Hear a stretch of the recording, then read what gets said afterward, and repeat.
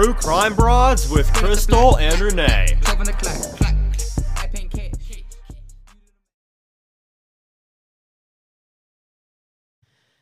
Welcome to True Crime Broads. This is Crystal. And Renee. And thank you so much for joining us today. We have Bill Gilmour on the show today. And those of you who have been following the Jennifer KESSE case for so long have probably heard of Bill. Bill is Jennifer KESSE's uncle. His sister is Jennifer's mother. And Bill has written a book. It is called Aftermath of Jennifer KESSE's Abduction.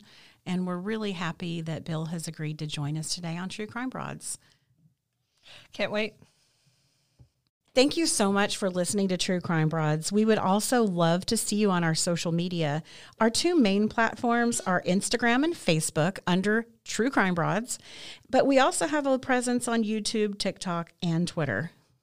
And also, if you listen to our podcast and enjoy it, please feel free to leave us a 5-star rating on Spotify and Apple. And also, there's an option on Apple to leave a review as well.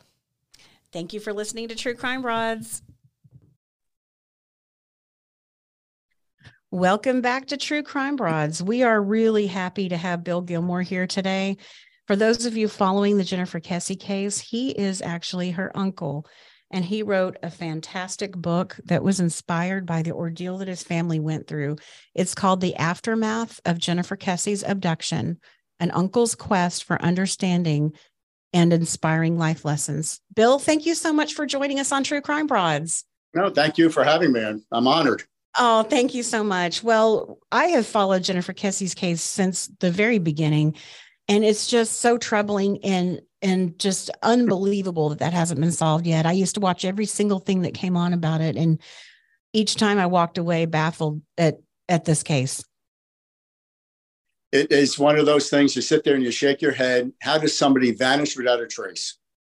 I mean, absolutely nothing. It's so sad. I'm so sorry for what you and I know your sister is Jennifer's mother. And, correct. And then, of course, her husband, her dad, and just horrible. I'm so sorry for what all your family has been through. It's just gut wrenching. And so your book is very inspiring. When exactly did your book come out? Book was released on January 22nd in ebook form. And then about 3 weeks later, it was available in paperback. Okay, so this is very recent. Awesome. Yes. Okay, fantastic. Okay, so can you tell us a little bit about what kind of made you decide to write a book? I know, unfortunately, her disappearance was so long ago. What gave you the inspiration to sit down and write all this out? Well, it's interesting because during COVID, we all ended up being shut in to some degree. And I just started listening to a lot of podcasts, and many of the podcasts I was listening to, the speakers or the guests would talk about the fact that everybody has at least one book in them, maybe three.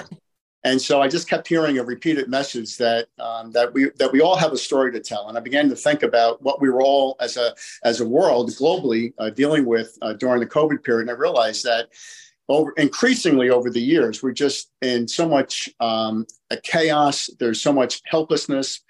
People feel helpless to do anything about the circumstances they find themselves in. And I started just thinking about our own journey, my own journey from after Jennifer was abducted. And I realized there is a story to tell here. And I wanted to be able to share what I went through, the kinds of resources and people that I had that came alongside me to help me through the process, with the goal that it would help somebody else. Because the tragedy really is that we end up in isolation oftentimes. We feel that whatever we're going through is unique, and that how would anybody be able to relate to it? And so early on in the book, I actually bring in some research about comparative suffering to help people understand that it isn't helpful to actually compare our individual challenges and struggles, because they're unique to us. But that doesn't mean that we can't have empathy and that we can't be a listening ear for somebody who is going through a difficult time. And I will say that probably the most challenging thing in the early days, weeks, and months after Jennifer went missing was a lot of people, well-meaning, wanted to offer, quote unquote, words of advice. And when you look back on it, what really would have been most helpful is just be there, give a hug, just physically be present, because the truth is there's nothing that anybody could really say that was going to be helpful. And I even say to my sister and brother-in-law, Drew, that, yeah, we're close, we're family, but we're not the parents. And, to feel the gravity and the weight of what they've gone through, I just said, I'm not even going to go there, because the truth is I can't place myself in their position. I can only have a little glimpse of it. Just the devastation's unimaginable. And so, from what I understand, Jennifer was an independent, very conscientious person. This wasn't, someone who partied a lot, and this wasn't someone who just kind of lost track of their lives. I mean, I've heard countless times that she is the type of person that if she was going to be 5 minutes late, she would let you know, hey, I'm running 5 minutes late, but I'll be there. So for her to just disappear out of her entire life structure with no warning, that's completely out of character. Absolutely. And that was why the alarm bells went off so quickly. Our family lived in Lake Mary, so we were physically the closest to where Jen lived. And my sister, I was in the air traveling to New Jersey, and when I got off the plane, I had all these messages from my sister, and we ended up literally playing telephone tag until about 6 o'clock that night. So it wasn't until 6 o'clock Tuesday, the 24th, that I learned that Jennifer was missing. And it was just crazy, because they were hoping that I was going to be able to get down to the condo and find out, what was going on. Was her car present? Was she there? Was she hurt? So instead, obviously, they couldn't reach me, but immediately they all left. Joyce, Drew, Logan all left from the Bradenton area and then drove over to Orlando. Okay. What part of Florida were you living in at the time? So we lived in Lake Mary, which is Seminole County. It's only about 20 minutes from Orlando. It's okay. Yes. Okay. And her parents were living where? They were living in Bradenton, which is out in Sarasota, Manatee County area. So on the West Coast. So much farther away than you were. Yeah. I do remember hearing that they were far away, and that's great that they had you there close, relatively close compared to them. It's so wonderful to see an inspiring book come out of this horrifying story. I know you've been a lot of strength for the family, her parents especially. So what are some things that are going on now? Obviously their pain will never completely subside, but how are they doing now? Are they okay? Are they moving forward? Are they hopeful that the investigation's still moving forward as well? Well, I would say that the bottom line is, you'll never get over it. Time does not heal these wounds. So they get through each day. But after the Orlando Police Department in the fall finally agreed to turn over the case to the Florida Department of Law Enforcement, that gave hope, because they've been fighting for that for more than 4 years. Actually, in total, it was probably more than 10 years that they were looking for the Orlando PD to basically declare the case a cold case, so that other resources from other organizations could be brought to bear on the case.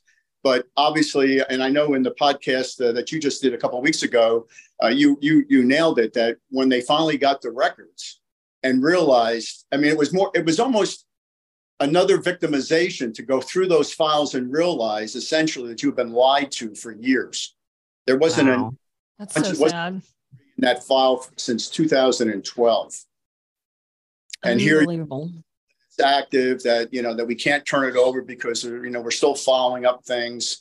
It's just heartbreaking. And we all say we have family members that are in law enforcement. We support law enforcement, but unfortunately, there are some situations where the leadership are the ones that actually fail the rank and file. And I think that was true in this case. Whatever reasons, they just didn't take the case as seriously as they should have from the very beginning. And it sounds like they were trying to say that she just took off because she and her boyfriend had a fight or something, and they tried to pass it off as something like that. Yeah, exactly. And unfortunately, had they actually listened, we understand every family that goes through this is going to say, oh, that's not that person. They're more responsible than that. But the police had that same information from her employer, from coworkers, from management. They all said the same thing. So it wasn't like we were just saying, no, this is out of character for Jen. It actually was out of character. Right. And taking it seriously. Wow. Do you feel like, or does anyone think that Orlando PD finally did start to take that seriously and really dug into the case? Based on what I know, I don't think so. I think that they began to realize over the years that when it's mishandled from the very beginning, it's almost not recoverable, right? I mean, the things that should have been done weren't done. So how do you do it? And then as the years go by, it just becomes increasingly more difficult. So to answer your question, we're most hopeful now that the case has been turned over to Florida Department of Law Enforcement. And in the last chapter of the book, I worked on that with my brother-in-law.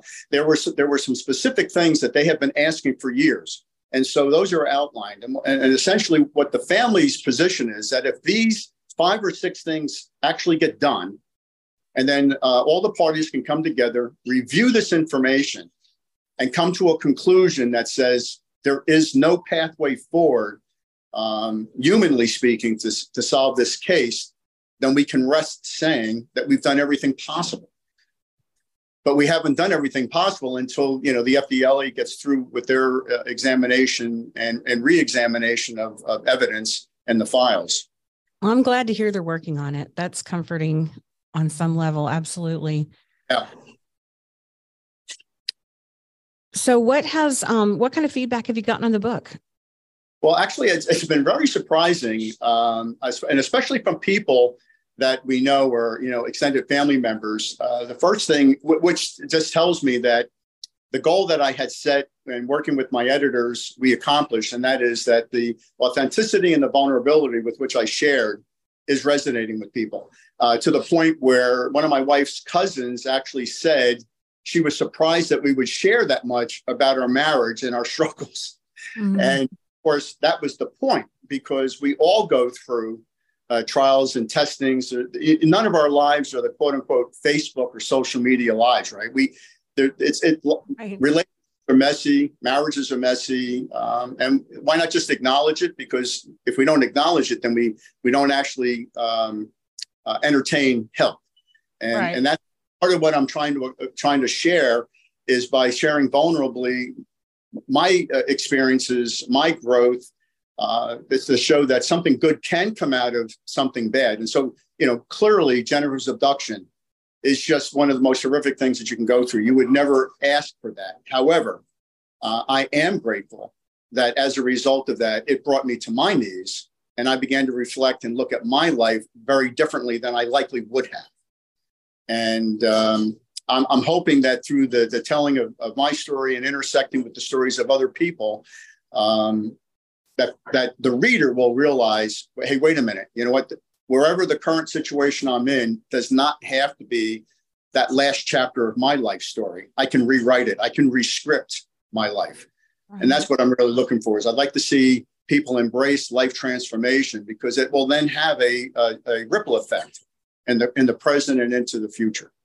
Right, right.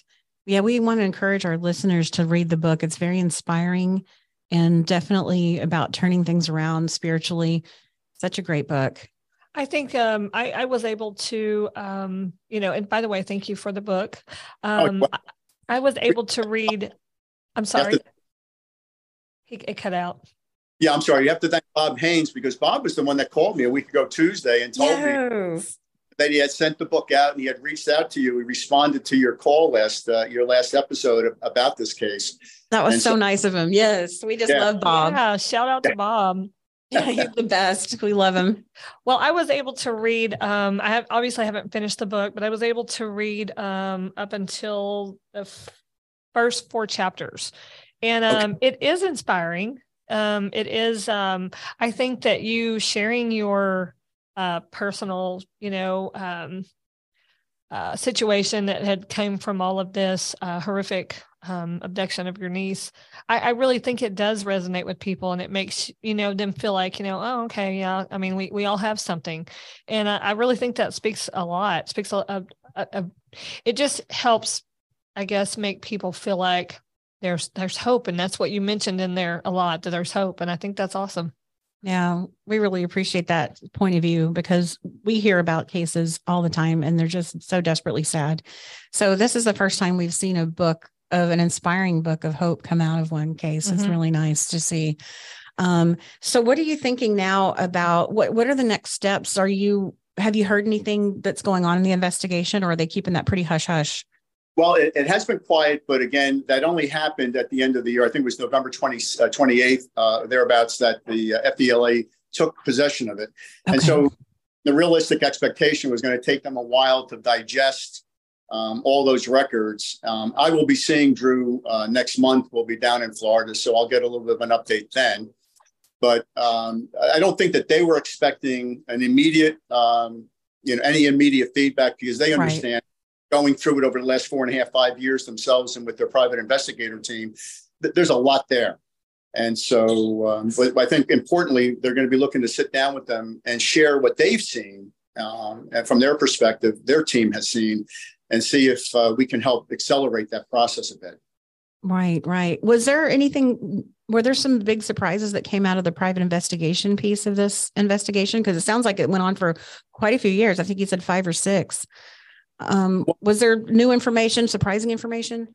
I know the things that when they were shared with me, that shocked me, of course. Number one was what I had mentioned earlier, was to find out that all these years, nothing has been done, when they were saying that something was being done. So that's very frustrating and very disheartening, because you want to believe the people that are actively working on a case.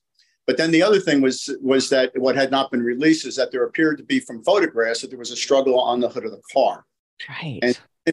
And I guess maybe time in this case was good, because if we had known that earlier on, that may have created more anxiety and fear potentially. But it's still one of those things that Joyce and Drew should have been told that.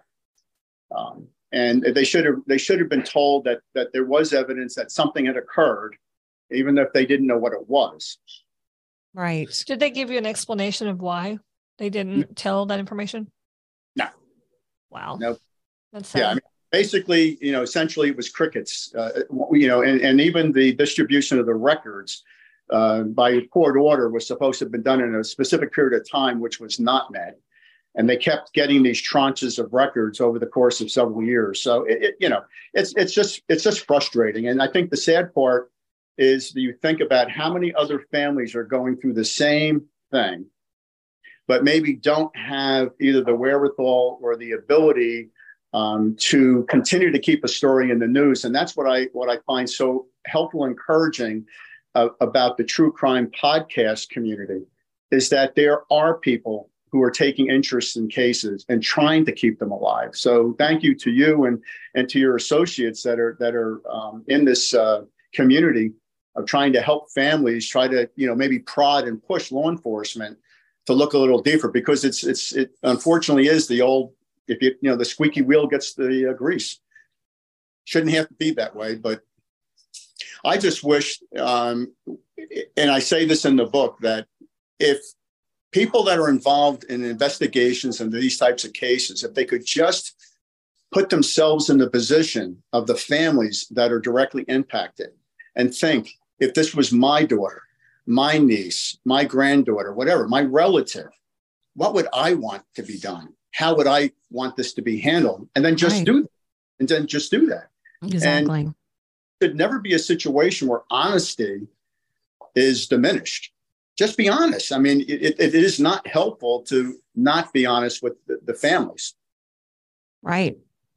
The families really should be the priority. Absolutely. Yeah. The victims' families. Absolutely.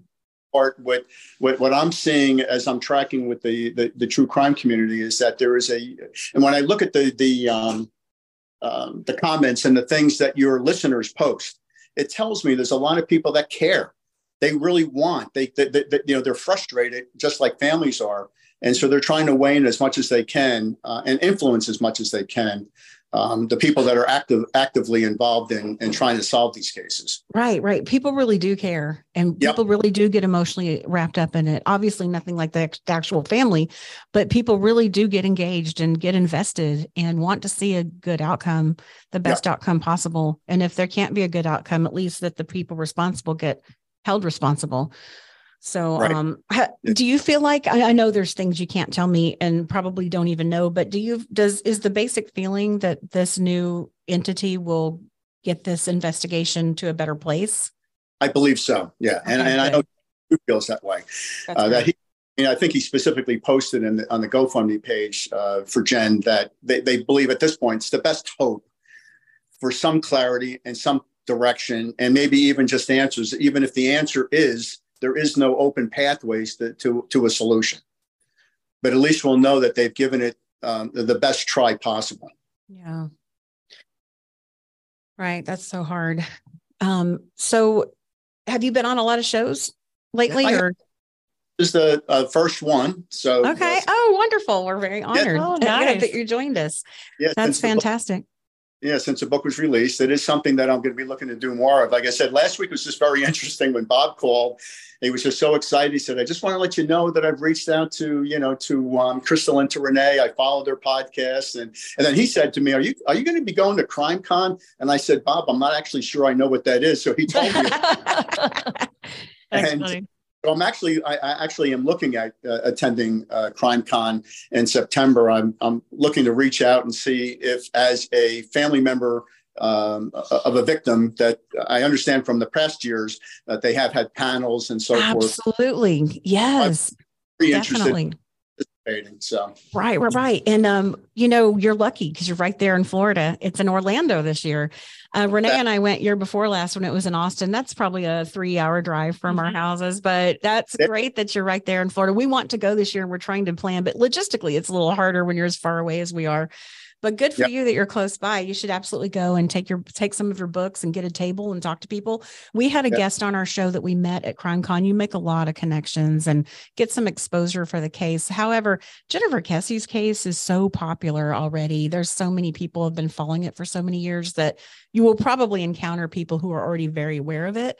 But you may also be able to introduce some people to it as well. And we met a woman named Anita who was promoting her sister's case, and she had a book as well.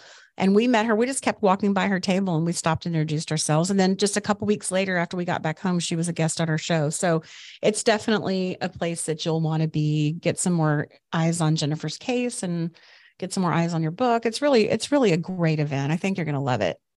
And I think it's interesting that it is in Orlando this year because, as you know, if you've tracked the case, and I call out one specific individual in the last chapter, that while there isn't a belief that he may be directly involved, he does know something about what happened. And that person's, And so what I've said in the last chapter is, and what my ask is for people to continue to pray that hearts are broken, because I think you know as well as I that the only way someone will ultimately come forward with the information that they know about Jennifer's case is when their heart is broken to the point where they can no longer just keep it to themselves, and that they have to work.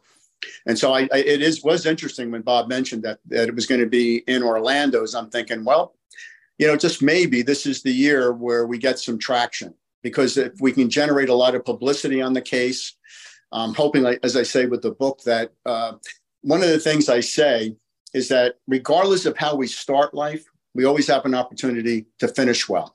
So we're not always going to be released from the consequences of actions that we either intentionally decide to do or things that come at us. But on the other side, as I share with a couple of those stories there, that there's always the opportunity to finish well. And so I'm hoping that someone will finally come to realize that is it really worth keeping to myself and continuing to create pain for the family or other families when, you know what, I may have to pay a price. I may have to do jail time, but I'm still going to be able to rescript my life. I can create a different narrative for the rest of my life. And maybe by starting by doing the right thing would be a good place to begin.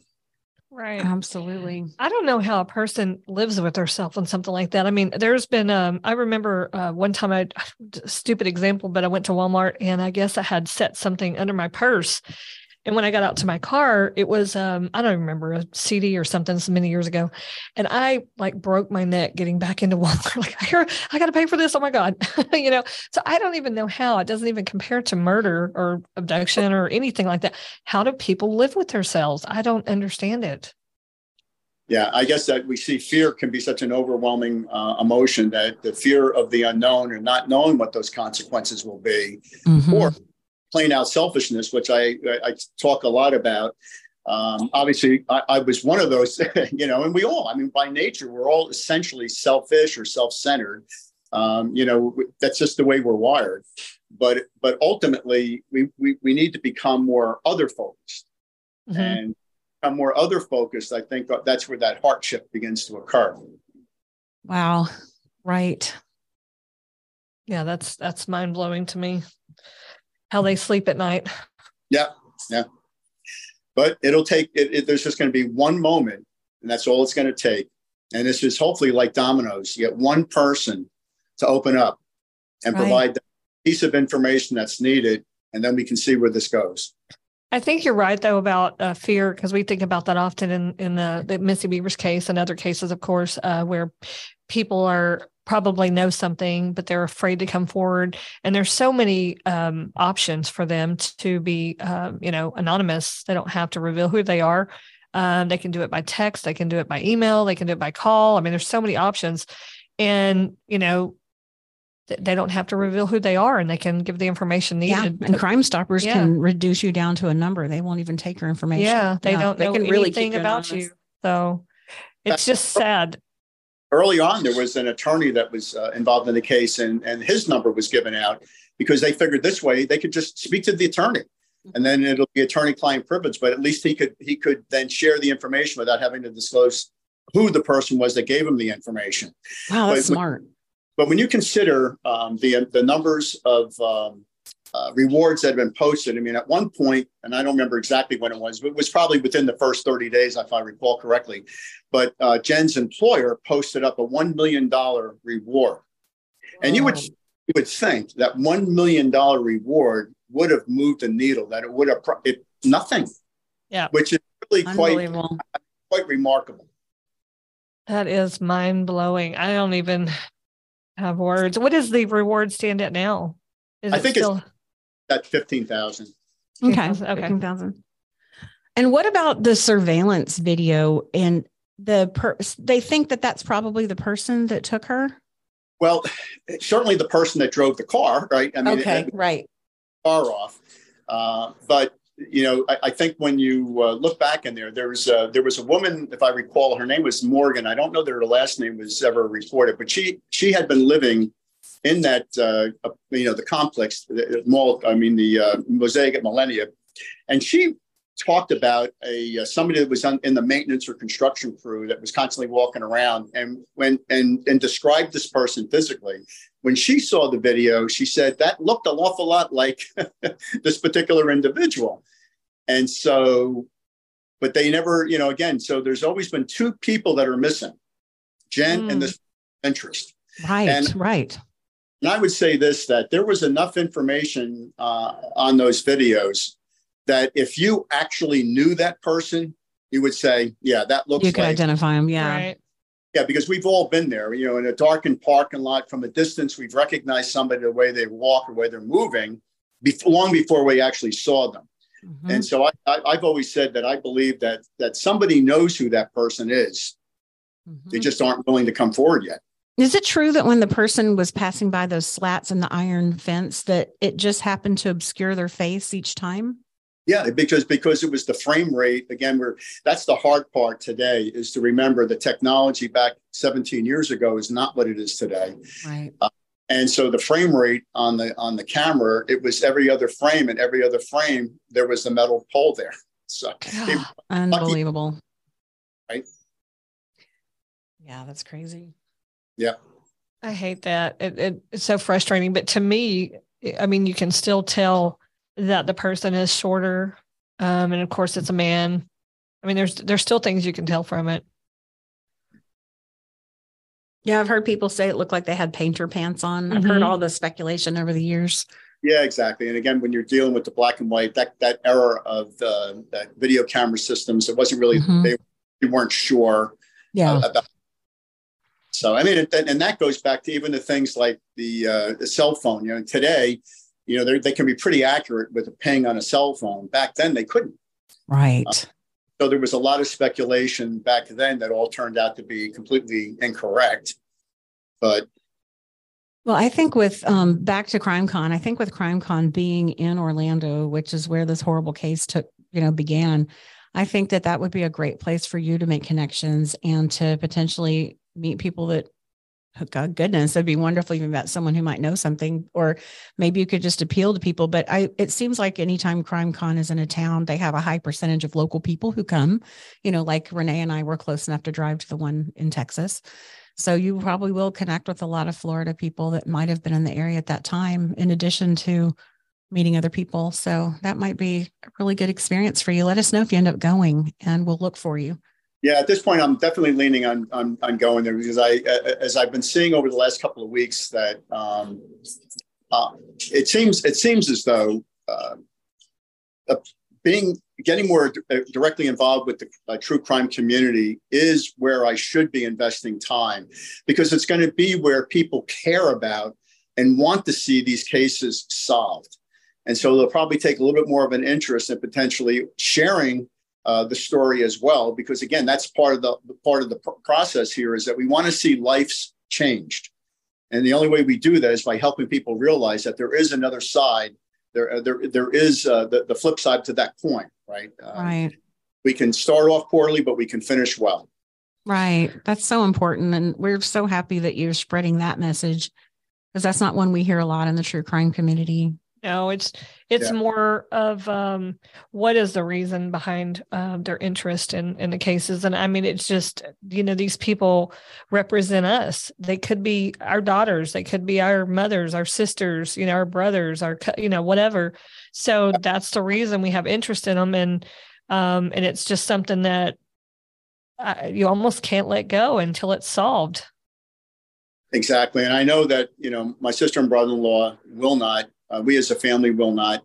I mean, we still hold out hope that Jennifer is alive and that will be found. I mean, when you look at like Tracy Dugard and others, there's been many cases over the last number of years where people were held for extraordinary amounts of time, and freedom or were released. But it is mind-numbing, right, to think that someone could be held in a residential area with seemingly under the radar. But you touched on something earlier about what readers are saying, and that I think it ties to the last conversation, and that is one person wrote something, and to paraphrase, that when they picked it up, they were glad that it wasn't about going back into the details of Jen's case, but more of what can happen after you go through the experience, and that really was the goal, and that was why I used the term aftermath. Because I didn't want people to believe that it was going to be kind of a revisiting of the entire case, because I didn't really feel that was necessary. Number one, there's a lot of information that's out there. But number two, I want my sister and brother-in-law to be able to tell that story. That's their story to tell. And I had said to them last year when I was down there, as this book was beginning to coalesce pretty well, I went down and spent a week with them just to make sure that they were good with everything and the way in which it was going to be written and outlined and so forth, which they were. And I said to them that maybe the hope will be is that if we can successfully get this part of the story done, then I said I would love to work with you on telling your story, because they absolutely have a story that needs to be told, and every family that experiences this does. Yes, it's a matter of getting these stories done, because the only way we're going to see systemic change is when the families are able to share, because obviously there's a lot of pain that goes through, that's involved with revisiting these situations. But it's like the tip of the iceberg. We all know, or publicly available, is the stuff that we see above the surface of the water. But below is all the nitty gritty, the real mess. Things like the amount of money, the tens of hundreds of thousands of dollars that they've had to spend, even from the very beginning, having to spend about $15,000 in legal and judicial fees just to get a guardianship from their daughter. And you sit back after these events occur and you say, that doesn't even seem like it makes sense. That should be a simple one-page form that judge signs off. It shouldn't have to be this big ordeal. Because you can imagine mortgage company, car companies, all these companies were going after them, trying to get their payments, right? And they're like, watching the news, our daughter's been abducted. Right. We don't have the legal right to act on her behalf. I'm telling you, it's just amazing what the families have to go through for years after wow. They really should have something for victims' families in place. Like you said, just a simple form, something, get it notarized, get an affidavit of some kind, but not to have to pay $15,000 on top of the horror of what you're already going through. Exactly. What a mess. That needs to be. Yeah, just so you can get people off your back, right? It's like you have enough on your plate, and then you got people chasing after you because they want the money that's owed to them. Right. Absolutely. That's horrible. Yeah. Well, that's another really good thing that can come out of your book and your research and your experience in this case. Is there anything else you'd like to share with our listeners? No, I just appreciate the opportunity to speak about it. And I think that the more conversation that takes place, especially moving more towards victims' families, what they're enduring, what they're experiencing, I would love to be in the start. And even last year when Drew and I were together, I asked him about this. And he said, to this point, there still really isn't an organization that's out there to really support victims' families. There's some of these national organizations, but they're not really at the level that we talk about, which is getting, into the trenches with families and providing the they need. And so I'm beginning to start to feel as though this may be a direction that I'll be looking to go in, is to be able to bring voice to the idea that we need to come alongside these families. They're dealing with enough. And it was just fortunate that our family, we came together as a family, and we're able to do the things that needed to be done. But, there's a lot of families that don't. And so we need to be there for them. Right. Absolutely. There's just so much that you don't even think about that I'm sure is just hitting the family from all these different angles while you're trying to sort out your own emotions and everything that you're going through. Well, thank you so much for being on our show today. We really enjoyed having you on, Bill. We're super thankful again to Bob for introducing us. And where could our listeners purchase your book? It's not available at, primarily Amazon. Obviously, it is available online through Barnes & Noble. Okay. And then I also have my own website, inspiringhopedaily.com. It's available there. But more importantly, the reason I have Inspiring Hope Daily is that I'm looking to create community. I would like ultimately to see this evolve to a point where people have a place to go for resources, to be able to share whatever they're going through, so that ultimately others can benefit from those stories. Because we all know storytelling has been part of the human experience for thousands of years. But unfortunately, there are times where we feel like we shouldn't share our story, or we're not comfortable sharing because we don't want to kind of quote unquote air our dirty laundry. But ultimately, when we do share, and we do share so vulnerably and authentically, I think it opens the doorway for people to realize, you know what, it's okay to actually be honest, not only with myself, but with others about what I'm going through, because that's when you'll be able to engage in help that you need. And that's what I'm hoping in the long term we can accomplish. Wow, that's great. We are so honored to have you on the show. And we will link your website and the link to your book on our social media. And please let us know if you'd ever like to come on again. Hopefully there'll be some kind of an update in Jennifer's case, and we can all get together and chat again. That would be the ultimate. Yes. Well, thank you so much for your time. And we really loved having you on. Thanks for your inspirational message. Thank you. I greatly appreciate it. And thank all your listeners for participating in your podcast. All right. Well, thank you so much. Have a great day. We'll talk to you soon. Thanks, Bye-bye. Bill. Bye-bye. I forgot how to speak English there for a minute. I said message. Oh, I don't know how to talk right. This episode is brought to you by Page 2 Inspection Services, LLC. Specializing in foundation inspection reporting, commercial, residential, and home or mixed-use properties.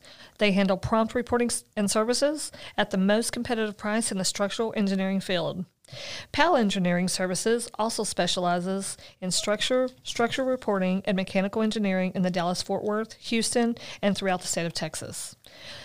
They do structural inspection, track full home inspection and evaluation, foundation inspection and repair plan, modular home inspection, pest inspection, mechanical and electrical inspections, drainage plans, and retaining walls. Be sure and check them out at www.page2inspections.com or www.palengineeringinc.com. The phone number to reach them at is 972-268-4140. Thank you for supporting True Crime Broads.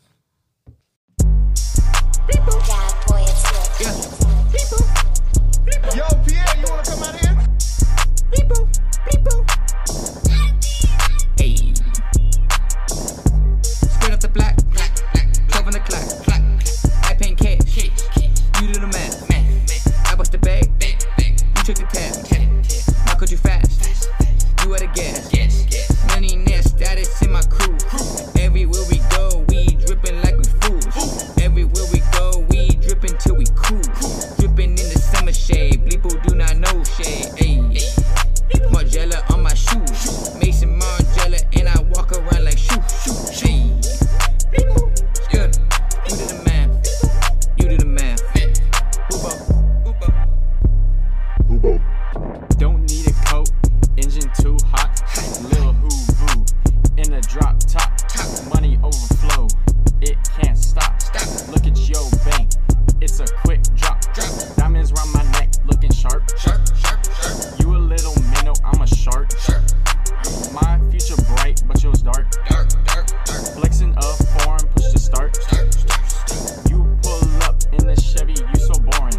My bank heavy, pull up in a foreign. If you start to talk, see you in the morning. Please don't speak, cause I'll be snoring. Oh no, Bleepo's back. Skirt off the block, 12 on the clock. I paint cash, you do the math. I bust the bag, you take the tab. My could you fast? You at a gas. Skirt off the block, 12 on the clock. I paint cash, you do the math. I bust the bag, you take the tab. My could you fast? You at a gas.